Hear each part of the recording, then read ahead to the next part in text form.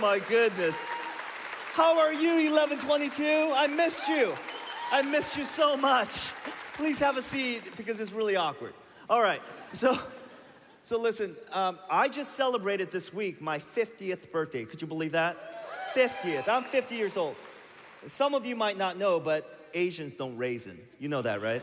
I celebrated 50th, and I got to celebrate here. There's no other church in this planet, I'm telling you, including mine, that would actually throw a birthday party for me like 1122 did. This weekend I landed, and you guys actually threw me a birthday party, which was insane. You know who throws birthday parties? Families do. And I feel like I'm part of your family. I feel like this is kind of like a homecoming for me, and that you've sent me to the West for mission work. And now I'm coming back here to rest and to be loved on, and I feel so grateful to be here. Listen, I just have to say something about your lead pastor because, basically, there are two things that just simply does not happen, that a redneck and an Asian guy become best friends. That just never happens in this world. But somehow it has happened. That's why I believe in the resurrection. And so that has happened. And can I just share with you briefly something about your pastor? Your pastor is the best preacher I know. And I know a lot of preachers. Yes. But that's not the most worthy thing to be celebrated. My favorite part of who Pastor Joby is that he is a wanted man. He could be in very many places, but there's no greater place than him being with you. He wants to love you. He wants to grow you. He wants to disciple you. He wants to teach you. And so there's no other place, even though he has a ton of opportunities, than to be with you because he loves you. And I'm most proud of that. I hope you can celebrate that too. Now listen, it is so fantastic to be here in a live audience because, I'm from California. Everything's shut down. Right, COVID has shut everything down. My church is only meeting online. And so to hear your singing, to hear your praises, to see that you are real people, it blesses my heart. It blesses me. And for our online folks that are catching us here, I'm so glad that you're worshiping with us. But if you're able, and it's incredible, that you will make your way back to this church because so much of ministry of the Christian kind is a presence ministry, that we're called to be a body of Christ. And so I say it all the time, even in my neck of the woods, COVID is absolutely real. But so is all the despondency from isolation, depression, spiritual illness, and lots of other things that are happening, including abuse. So would you come back? And I would encourage you highly to join us and sing together. Yeah. Hey, all right, you're a live crowd. Get your Bibles. I hope you have one. Turn to Hebrews chapter 12, verses 3 through 13, and I'm just going to guide you through this text. And this might be initially a familiar text, and I think I'm going to teach you, and I'm going to present to you something that you might not be as familiar with. And I've been asked to encourage the singles in particular. And let me just tell you up front, I have a huge heart for the single adult. Why? I have some street credit. First, I was a single adult pastor before I planted Resonate Church. So I have a huge heart.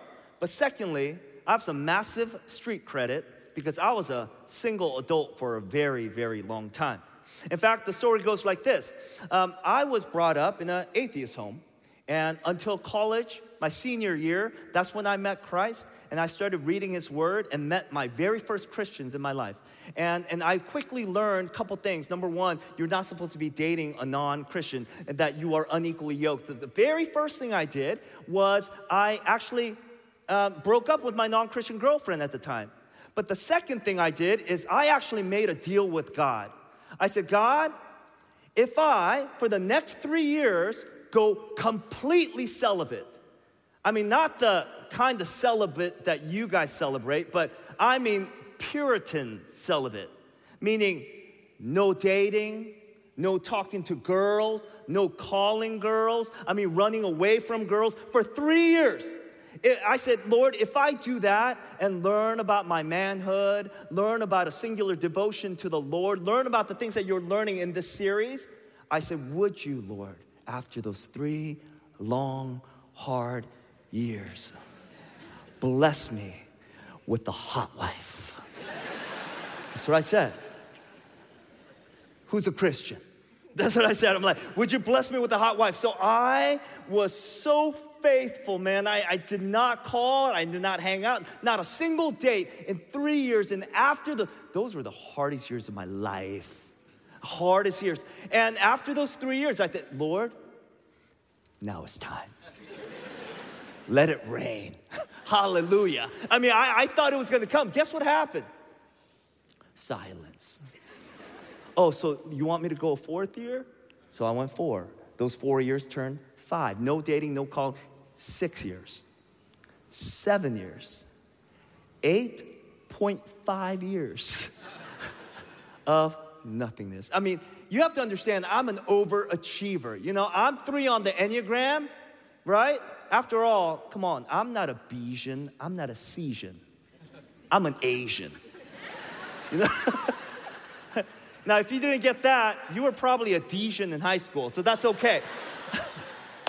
But listen, the Bible says that singles, that season is a blessed season. In fact, Apostle Paul says in 1 Corinthians 7 that I wish you were all single as I am because the time is so short. An unmarried person is devoted to the Lord, but a married person is devoted to his wife. And so it says, use this time to singularly devote yourselves to the Lord is what he says in verse 7. And so he says, the Bible continues to say that singleness is incredibly a blessed season. But let's just be honest here, straight talk. Singles, it doesn't feel like a blessing, does it? It feels rather like a curse. I suppose that some of you have gone home in the holidays and somebody's asked you, are you dating someone yet? Are you seeing someone? It's a thinly veiled accusation of your life. Right? Or your mom coming up to you and saying, you know what, I'm not getting any younger, you know, and I want to be able to still hold my grandbabies. So what's going on? Or that faithful married couple of yours that come alongside you and say, I just want you to know that I'm praying for you, you know, and that you find that special person in your life. You know that person? Right? That's not bad for a Californian. Okay, Kimberly Price. She wrote for the Relevant magazine, and she wrote this. It's no wonder that we singles struggle to maintain a sense of joy and empowerment in our singleness when everyone around us seems to be praying against it, as if we had some rare form of terminal cancer. Singles, I sympathize with you. And what I want to tell you this morning is that you don't have cancer, that there's nothing wrong with you. And yet you're prone to believing in lies. Lies that say, I could only be complete if I'm married. No, that's the job of Jesus Christ. He has completed you already. That you have to believe that there's nothing wrong with you because that's what you're believing. A lot of the women in this place, there's something wrong with me. Or you say, God is mad at me. Or God is withholding something for me. And so what I want you to believe tonight, this morning, and for the rest of you, is that what you believe about yourself, your status, your circumstance today are not nearly as important as what you believe about God.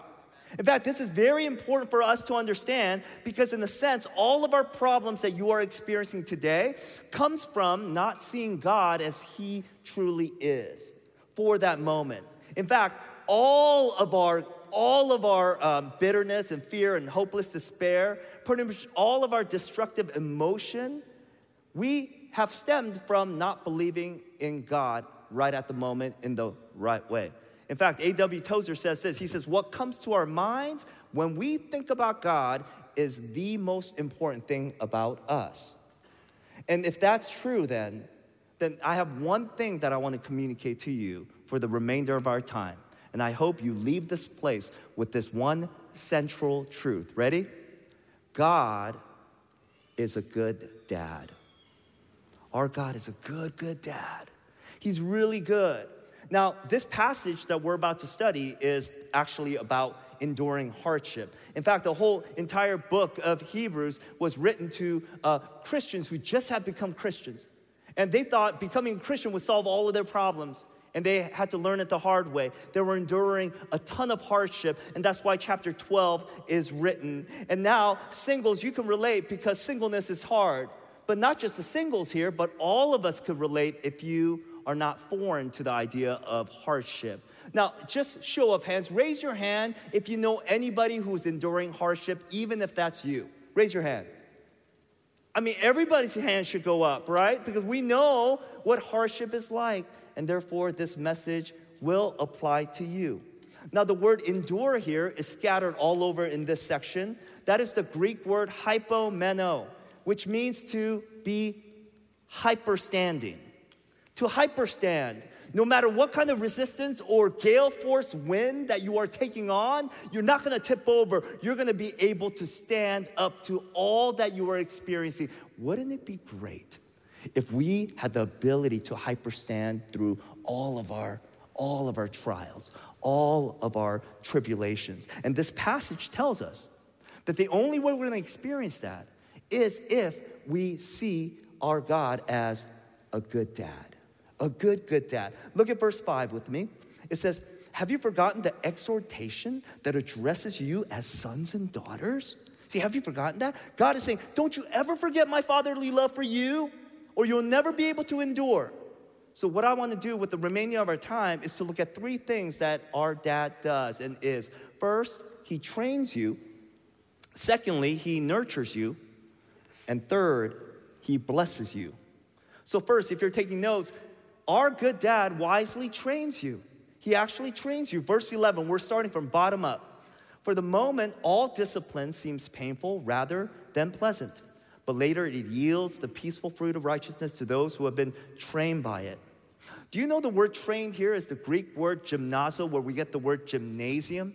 Right, it's the gym. Trained is the gym. So in a sense, this verse is saying, no pain, no gain. Right? You know what that pain is, right? It's not to destroy you.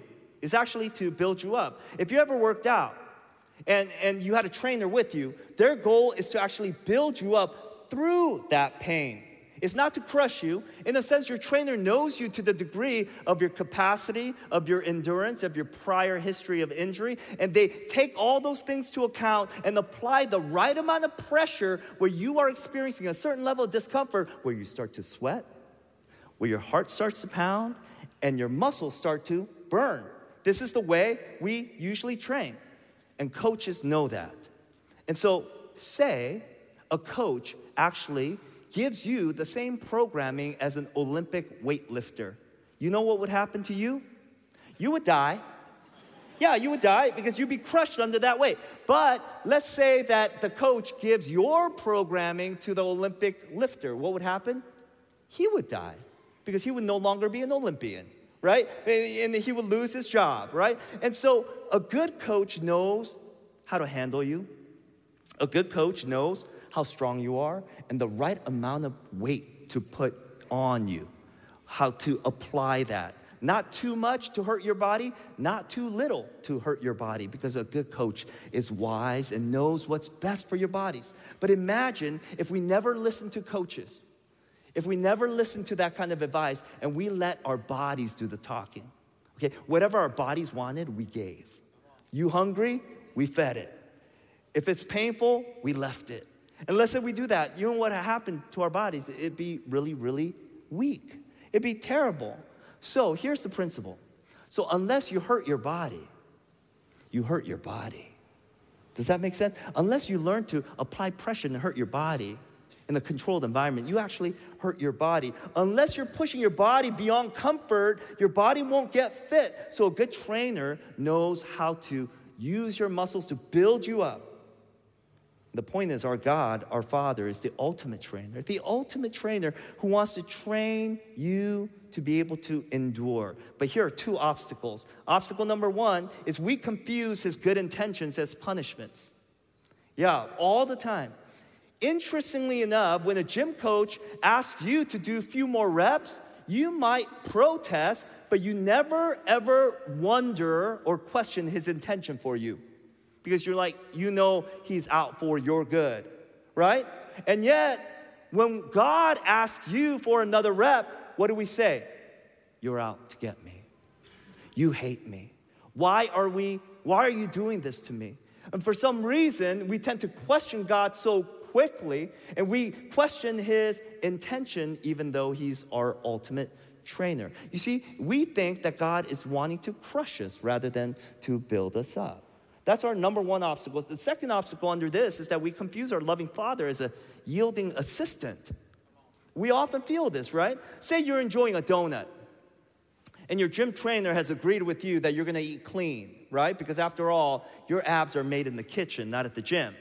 So he gives you this dietary stuff and you're abiding by it. All of a sudden he catches you with the donut. What does the gym trainer do? Knock it off your hands or take that donut away. You're like, bummer, right? I have no donut, right? But imagine if your assistant came and snatched that donut off your hands. What would you do?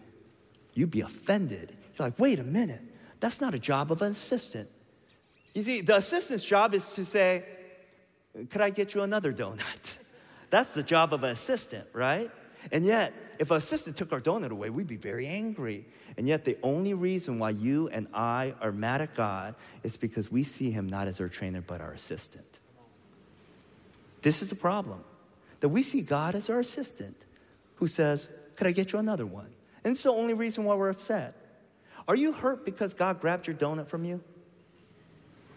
Are you hurt because you've been single for longer than you thought? Are you upset because you're single again? Are you upset because you're going through a particular circumstance where God is training you, but you see that it's not necessarily training, but you feel like he's against you? Are you upset by that? And what you need to do this morning is remember that our God is a good dad who trains you. But here's the second thing. Our good daddy is lovingly nurturing you. He's not just training you, but he's nurturing you. Now, it's not just important to see him as a trainer, but that's not enough if we're going to endure. We need to see him as a loving nurturer, because if we only see him as a trainer, if we see him only as a drill sergeant, then we could easily become a stoic rather than a Christian. Because the motto of Christianity is not suck it up, buttercup. That's not the motto. The motto is God loves you so much that he sent his only begotten son. And so it is not just stick it up, suck it up. In fact, I actually have a motto over my life. One of them that I repeat at home all the time is, if you suck at something, do it 1,000 times. That's what I say to my kids. That's what I say to myself, because I say after 1,000 times, you'll suck less. That's what I say. But you know what? That's not enough for my kids to endure. They also need a loving, nurturing dad who's fighting for their good, who's caring for them. And this is exactly who we have in God. God wants to communicate this to us. Look at in verse 5. Have you forgotten the exhortation that addresses you as sons? My son, do not regard lightly the disciplines of the Lord. Not be weary when reproved by him. For the Lord disciplines the one he loves and chastises every son whom he receives. It is for discipline that you have to endure. God is treating you as sons. For what son is there whom his father does not discipline? If you're left without discipline, in which all have participated, then you are illegitimate children and not sons. Do you see the word discipline here in this section alone? There's 9 times it's mentioned here. And the word is paeduo, the Greek word. You know what that means? This is where we get the word pediatrician. See, when we think about discipline, we think about something very negative and harsh. But the Bible tells us discipline is actually nurturing, caring. Just like a pediatrician wants to heal you, nurture you, care for you. And this is how God sees you. Why? Why does he nurture us? Verse 10, for our parents disciplined us for a short time as it seemed best for them, but God disciplines us for our good. Why? That we may share his holiness. There it is. He wants you and I to be holy. Well, how? This is how. He applies benign pain to you under controlled circumstances so that you will avoid greater pain later. I'll say that again. He applies benign pain in controlled circumstances so that you may avoid catastrophic pain later. And that's what great dads do, great moms do. For example, in our household, lying is a big no-no. If you lie, you are in big, big trouble. Man, if you go about your life and you steal something, you get into a fight, you shout at someone, or you accidentally shank somebody, you know what, you're gonna get actually a 3-minute talk from me. I'm like, attaboy, go on. That's what you're gonna get. But if you lie, immediate 3-hour talk with dad. It's a big deal. Why? Because lying sets you up for big, big trouble in the future. It's not just an immoral thing. It's not just a 10 Commandment thing. It is in your future, if you perpetually lie and you feed your lies, you're gonna be in grave danger. This is what I tell my children. Lying is not just an act, but it's a projection of yourself. So you're saying, I want you to believe this version of me than this version of me. That's why we lie. And the only way that lives is if you continue to lie and to continue to feed that lie. When you feed that lie, something happens. It makes it impossible for people to know you because they know this version of you, not this. And when you do that, eventually you will be absent of the very thing that you need in life most of all. The human soul needs to know, to be known, and to be loved. Those are the only things that we really, really, really need. To be known and to be loved, and it makes it impossible for anybody to do that. And therefore, if you buy into that, you'll always think that people loves you for your preferred view rather than your actual self. And so they'll always think, they don't love me, they love that version of me. And if that carries on, you will ultimately believe that God loves that version of you, not your real you. And that is the anti-gospel, because God loves you for who you are, not the preferred version of you. Amen? He loves you now. He loves you now, just as you are. And that's why my kids, I tell them, don't lie. I will always forgive you most of the time. But you gotta not lie, because catastrophically later you will not understand the gospel. And that's why, therefore, I have to apply some benign pain in controlled circumstances so that they may avoid greater pain later. That's why I say, for that, you are grounded for 1 week. Or we say in California, you are sheltered in place. Yeah, I know that doesn't apply here, clearly. So, but that's what we say, right? But here's the challenge, parents. How do we know what is the right amount of discipline? Have you ever wrestled with that? Is it too much or too little?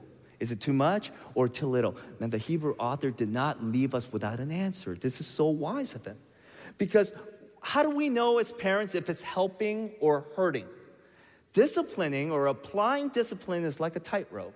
Let me show you a diagram real quick of what this looks like in verse 5. In verse 5 basically says, if you actually apply too little discipline, you will actually dismiss it. Like, your kids will not learn if it's too little. That's why verse 5 says, my son, do not regard lightly the disciplines of the Lord.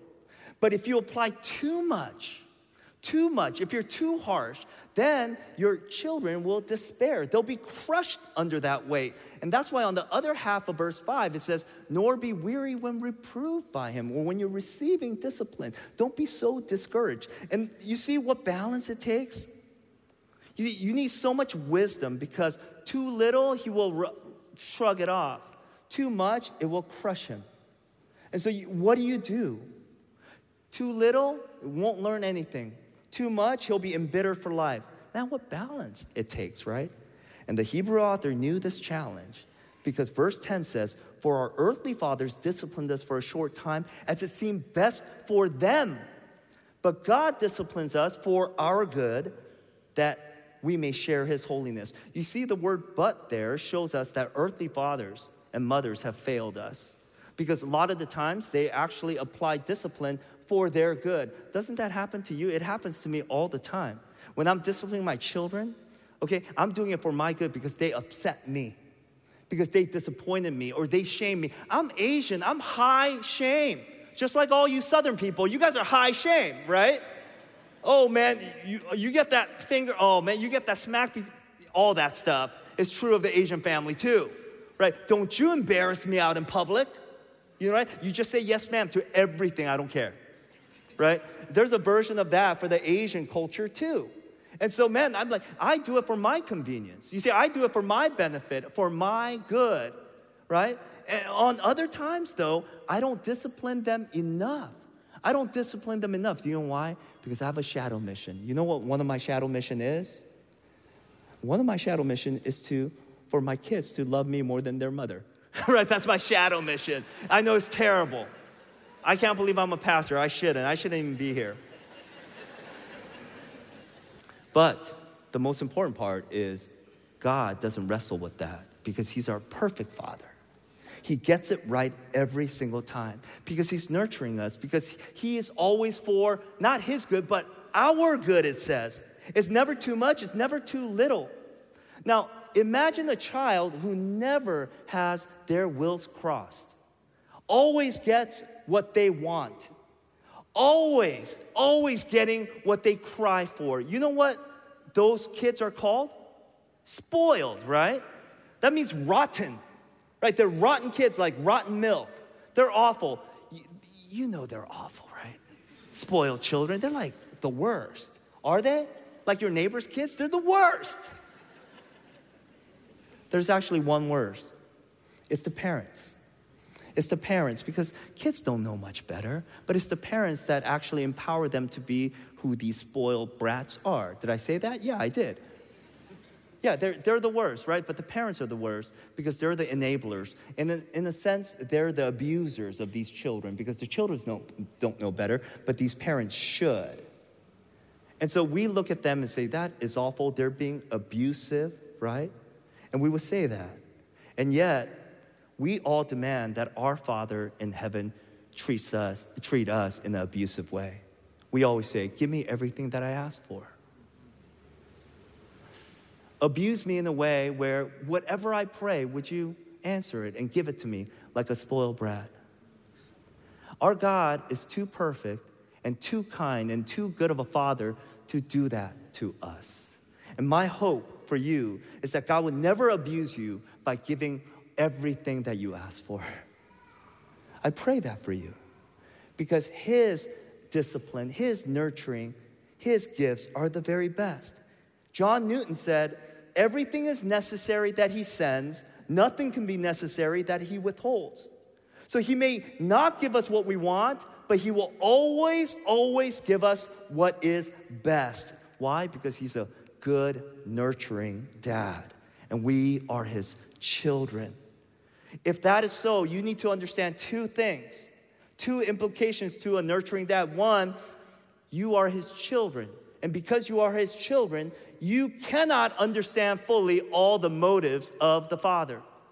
You know, just like your children, you realize no child ever gets disciplined and they think it's fair. Not a single child. No child ever said, what? You're grounding me for a week? Thanks, Dad. Nobody said that ever. No child said, what? You're taking my cell phone for a month? Oh man, I think I deserve two, but thank you. Said no child ever. In fact, every discipline to a child seems radically unfair, doesn't it? And in the same way, if you're struggling, if you're suffering, if you're enduring hardship, understand that you are God's child, which means that you'll never understand fully why God does what he does. Why? Because he is Father and we are child. And so every time we wrestle with wanting to know all the answers, like Job did once, we have to dial back and say, whenever I do that and demand from you all the answers in life, that means at that moment I'm forgetting that I'm your child. So I get to sit under you and you are in control. Your sovereign rules over me, and they are all good. So I get to trust you. This is how the Lord nurtures us.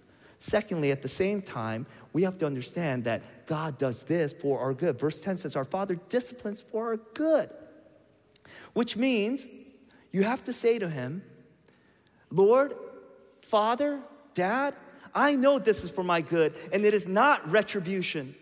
This is not payback. Because one of the greatest temptations of the Christian when they're enduring hardship is to think that God is punishing us. Isn't that true? God is making me pay. And it's an innate feeling that we have from sin and of the world. But let me help you understand theologically how that cannot be true. Because if you are a believer of Jesus Christ, there's an older brother of yours named Jesus. And by the way, he paid the check for you. He paid it all for you. In fact, he paid it all on the cross to such degree that God treated Jesus as if he had lived your life so that now he could treat you as if you had lived Jesus' perfect life. And so he paid the full bill. And because God is not just righteous, but he is just. He is all about justice. He will not make you pay twice because the payment has already been made. And so you could absolutely rest assured now, because the payment has been made, that he won't make you pay. He only loves you. Amen. Praise God for that. What an amazing assurance. You understand how significant this is? Have you ever been to Costco? If you ever leave Costco, what do you need to leave with? You need a receipt, right? You know how when an adult carries the receipt out with a cart full of stuff, they give you a line on it, right? When a child holds it, you know what they get? A happy face. Have you ever noticed that? It's a wonderful thing. I don't know why I'm seeking the happy face, but once I was. I had a 6-year-old on the cart, and we're like full of stuff that my wife asked for, and then a few more stuff that my soul asked for. So anyway, we had all this, and we're carting through, and of course, we're gonna get that happy face, and it was a crowded place, so we wanted out. All of a sudden, the nice lady just asked for the receipt, and I looked at my son. I'm like, son, where's the receipt? And he's like, he had no receipt. I'm like, I started panicking. I'm like, ooh, I'm gonna discipline you with dismay. No, I mean, where's the receipt? I couldn't find it. He had just dropped it. So I was panicking, and I just directly turned to the nice lady. I'm sorry, my son lost it. It's his fault. But I bought this stuff. Could I get through? And she's like, no. She all of a sudden got really mean. No, she said. I'm like, what are my options here then? She's like, either you find that receipt or you have to go back and pay again. Pay again? And I was just about to say that I was a pastor. But that only works for the South, you see, because in the West Coast, you'll be slain right at that moment. You know, so I did not say that. I was just about to get really mad at my son. Then a sweet lady just comes behind and says, is this yours? And so I grab it, and the first thing I did after I gave the death stare to my son is turned it and gave the death stare to that woman. So listen, I paid it, paid in full. You know what your spiritual receipt is? Did Jesus die for you? Amen. Did he resurrect for you? Amen. That means he paid it all. And that means you don't have to stop near the end. You don't have to wonder if it's okay. No, you just walk straight by. So whatever the devil tells you today, whatever your own sinful soul tells you today, say, maybe God is punishing me. The answer is our eldest brother paid it all for you. Praise God. Praise God for that. That is amazing. So we could never, ever doubt. We don't ever have to doubt that God is punishing us. We never. Theodore Leitch, an Old Testament scholar, says this: his plans concerning his children are always thoughts of good, of blessing. Even if he's obliged to use the rod, it is a rod not of wrath, but the Father's rod of chastisement for their temporal and eternal welfare. There's not a single item of evil in his plans for his people, neither in their motive, nor in their conception, nor in their revelation, nor in their consummation. Do you believe it? Do you believe it? Do you know that God is a good dad? He doesn't just train you, he nurtures you. And you have to learn to argue with yourself like that in order for you to hyperstand, because he's nurturing you as well. Third thing, he trains you, nurtures you, and third, he extravagantly blesses you. We're gonna go through this quickly. Number one, through security. Through security, he blesses you with security. Did you know that discipline is actually a sign of God's paternity over you? That's what it says in verse 7. Would you look with me? It says, God is treating you as sons. See, you're his son, you're his daughter. For what son is there whom his father does not discipline? If you are left without discipline in which all have participated, then you are illegitimate children and not sons. Basically, he's saying, if I don't discipline you, you're not my kid. If I don't discipline you, then you're not loved. And so therefore, conversely, if you are feeling the discipline, by the way, discipline is not a bad word, it's nurturing. If you feel the nurturing of God, then know that that is a sign of his paternity over you. That's a wonderful security. Lord, I feel the discipline in this life, in this season. I want it faster. I want it longer. I want it better. And yet, man, this is not the case. Father, you're reminding me that I'm under your sovereign rule. You're my dad. Thank you for nurturing me. Thank you for discipling me. Thank you for disciplining me, is what a Christian says. This is a sign of great paternity. This should be an utter security for you. The second way he blesses us is through abundance. Would you look at verse 9? Besides this, he says, we have had earthly fathers who disciplined us, and we respected them. Shall we not much more be subject to the Father's spirits and live? Do you see what this is? This is a philosophical argument from lesser to greater. It's saying if you respected your parents and they weren't perfect and they made all the mistakes, then how much shall you respect your heavenly Father who is absolutely perfect and loves you perfectly, right?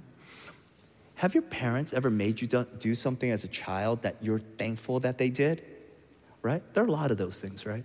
I'm like thankful that my parents did this, right? Maybe they took you to gymnastics. Maybe they made you take piano or whatever it is. Maybe they made you play sports. You didn't want to do it, but they made you do it. You look back and say, I'm so grateful. Well, in our household, it's all about eating everything on your plate. We have this thing where we're like, I don't want my kids to be picky. We're just going to eat everything, and they're going to appreciate me later for it, right? And so, we give them all sorts of stuff, and I'm like, I want you to eat the whole thing. Okay, everything clean. You can't leave the plate. You can't leave the dining table unless you eat the whole thing, right? Now, my 16-year-old, who's grown up and now eats a lot of different things, he looks back and says, Dad, thank you so much. I didn't like it at first, but I grew up to like it. In fact, when he was 8 years old, man, this kid is brilliant. He's so brilliant, but he can't kick a ball to save his life. I'm being for real. And son, if you're watching this, I love you. And it's true. And so it's, this kid's brilliant. So I put him in like a climbing camp where you climb the walls and stuff like that just so that he could be active. On that day, the very first day, they started playing icebreaker games, and asked the kids, what do you like to eat? All the kids said, hamburger, mac and cheese, pizza, hot dogs, hamburger, mac and cheese. And that's all they said. It got to my son, Caden. They said, what do you like to eat, Caden? He's like, well, I like a variety of rare meat, microgreens, and a variety and a selection of mollusks. Now, some of you need to Google that, okay? But that's my son. And he looks back and said, man, I'm so grateful that I like mollusks. I like salads. I like eating all different things. Because, Dad, you wanted to abundantly bless me. And if I could thank you as an imperfect parent, then how much more could I thank God for being the perfect? And that's the argument being used here. So he wants to bless you in abundance. Third, through sanctification, verse 10, for they disciplined us for a short time as it seemed best for them, but he disciplines us for our good, that we may share in his holiness. Listen, every parent in this room can honestly admit that we made a ton of mistakes, disciplining our child. But God has never made a mistake. He's never done it out of venom. He's never done it out of ill will. He's never done it being ill-informed. He knows all things, and yet he applies his gentle, nurturing discipline to us. Not too much, not too little, so that we may be stronger, so that we may endure through it. And this is what Jonathan Edwards says. He says, they are holy by being made partakers of God's holiness. The saints are then beautiful and blessed by a communication of God's holiness and joy as the moon and planets are bright by the sun's light. The saints have spiritual joy and pleasure by a kind of effusion of God on their soul. Isn't this incredible that God is making us into his image, into his likeness, in which we find our joy to become holy? That's incredible. That's happening right now through your endurance. But fourth, it's through pleasure, because verse 11 goes like this. For the moment, all discipline seems painful, but rather than pleasant. But later, what happens? It yields the peaceful fruit of righteousness to those who have been trained by it. You see, the Bible is super realistic about the nature of discipline. It will not feel pleasant to you. I'm thankful for that. I'm thankful it's realistic. And yet, it says, but. Look at God's promise here. It seems at first it's going to be painful. It's not going to be pleasurable. But what does it yield? Peaceful fruit of righteousness. Do you know what Christian hedonism is? Christian joy? You know what it is? It's what we get in heaven. What we get in heaven is the perfect life, the life that we were meant to live. And do you know what's in heaven? I mean, joy, hedonism, wholeness, and that is shalom. This is the kind of peace that it's talking about. The reason why our life in heaven looks the way it is because all the broken things are made whole once again. And God is saying this is happening right now through your endurance, that you are actually in the process of being made whole right here, right now. That is the shalom. How gracious is God? He's doing that work through you right now. Fourth, through healing. Fifth, through healing. Verse 12, therefore lift your drooping hands and strengthen your weak knees and make straight paths for your feet so that what is lame may be put out of joint, but rather be healed. That the lame may not be put out of joint, but that you may be healed. This is a picture of physical therapy, right? Because your limb is lame, your arms, your shoulders are lame. What does a physical therapist do? Does he put you in a chokehold? No, he stretches you. Well, it feels like a chokehold because it hurts. But why does he do it? To hurt you? To maim you? No, he does it to heal you. He does it to stretch you out in ways that your arm naturally won't go wide because he is looking out for your welfare. And this is why he gives you that piece of paper with all the diagram and the pictures so that you could do it at home that you never do, right? That's why he does it, so that he could heal you. He could help you progress. And this is the Christian. Oftentimes, when God disciplines us, when he nurtures us, and things get hard, the very first thing that we give up is our allegiance to him. We stop reading our Bibles. We stop praying. We stop attending church. We stop giving. We stop going to discipleship groups. We stop serving. The very thing, the only thing that we need to stretch our joints so that we may be healed is to do all those things, but that's the very thing that we avoid first. So singles or anybody who's going through hardship right now, I know the temptation is real to stop those things. I know the temptation is real to just abandon those things. I don't want to pray to God. I don't want to read his word. But you are abandoning the only thing that will bring you to healing. It's the only thing. And it's absolutely irrational for you to bail out on the only thing that wants to heal you. So whatever that is on that diagram, do it. Obey. Heal. Lastly, through Jesus. Verse 1. Let us run then with endurance the race that is set before us, looking to Jesus, the founder and the perfecter of our faith, who for the joy that was set before him, that is you and me, he endured the cross. Man, in other words, if you want to be able to handle things in your life, it says, look at Jesus. Look at Jesus as not only a model of your faith, not only the means of your faith, but also the motivation of your faith, right? Look at him. Look at him endure the cross. Like, you wonder how God could bring such good out of suffering? Because so many of us are. You just look at the cross. What did the cross do? Through the massive suffering, he saved us. He made us sons and daughters. He redeemed us through such suffering now. So you know that logically now the cross is the very best evidence of the fact that from suffering could be the kind of redemption that is amazing and completely restorative so that you may endure well. So look at Jesus saying, in my suffering, I gave up glory for you. So in your suffering, you could give up your idols for me. You look at Jesus' suffering and says, in my suffering, I was cut off from the Father, so that in your suffering, now you could draw close to the Father. Jesus says, in my suffering, I looked at you. So in your suffering, I want you to look at me. Will you fix your eyes on Jesus? And this is why John Newton once said, I have reason to praise him for my trials, for most probably, I should have been ruined without them. Church, our dad is a good dad. He's a really good dad. I'll close with this. I have 3 children. The first one is a brilliant one. The third one is a daughter, and she's the affectionate one. My middle son, number 2, he's the special one. he's just special. Well, he's uniquely special because on his 6th birthday, we found out that he has special needs, that he landed on the autism spectrum. And it just really broke my wife and my heart.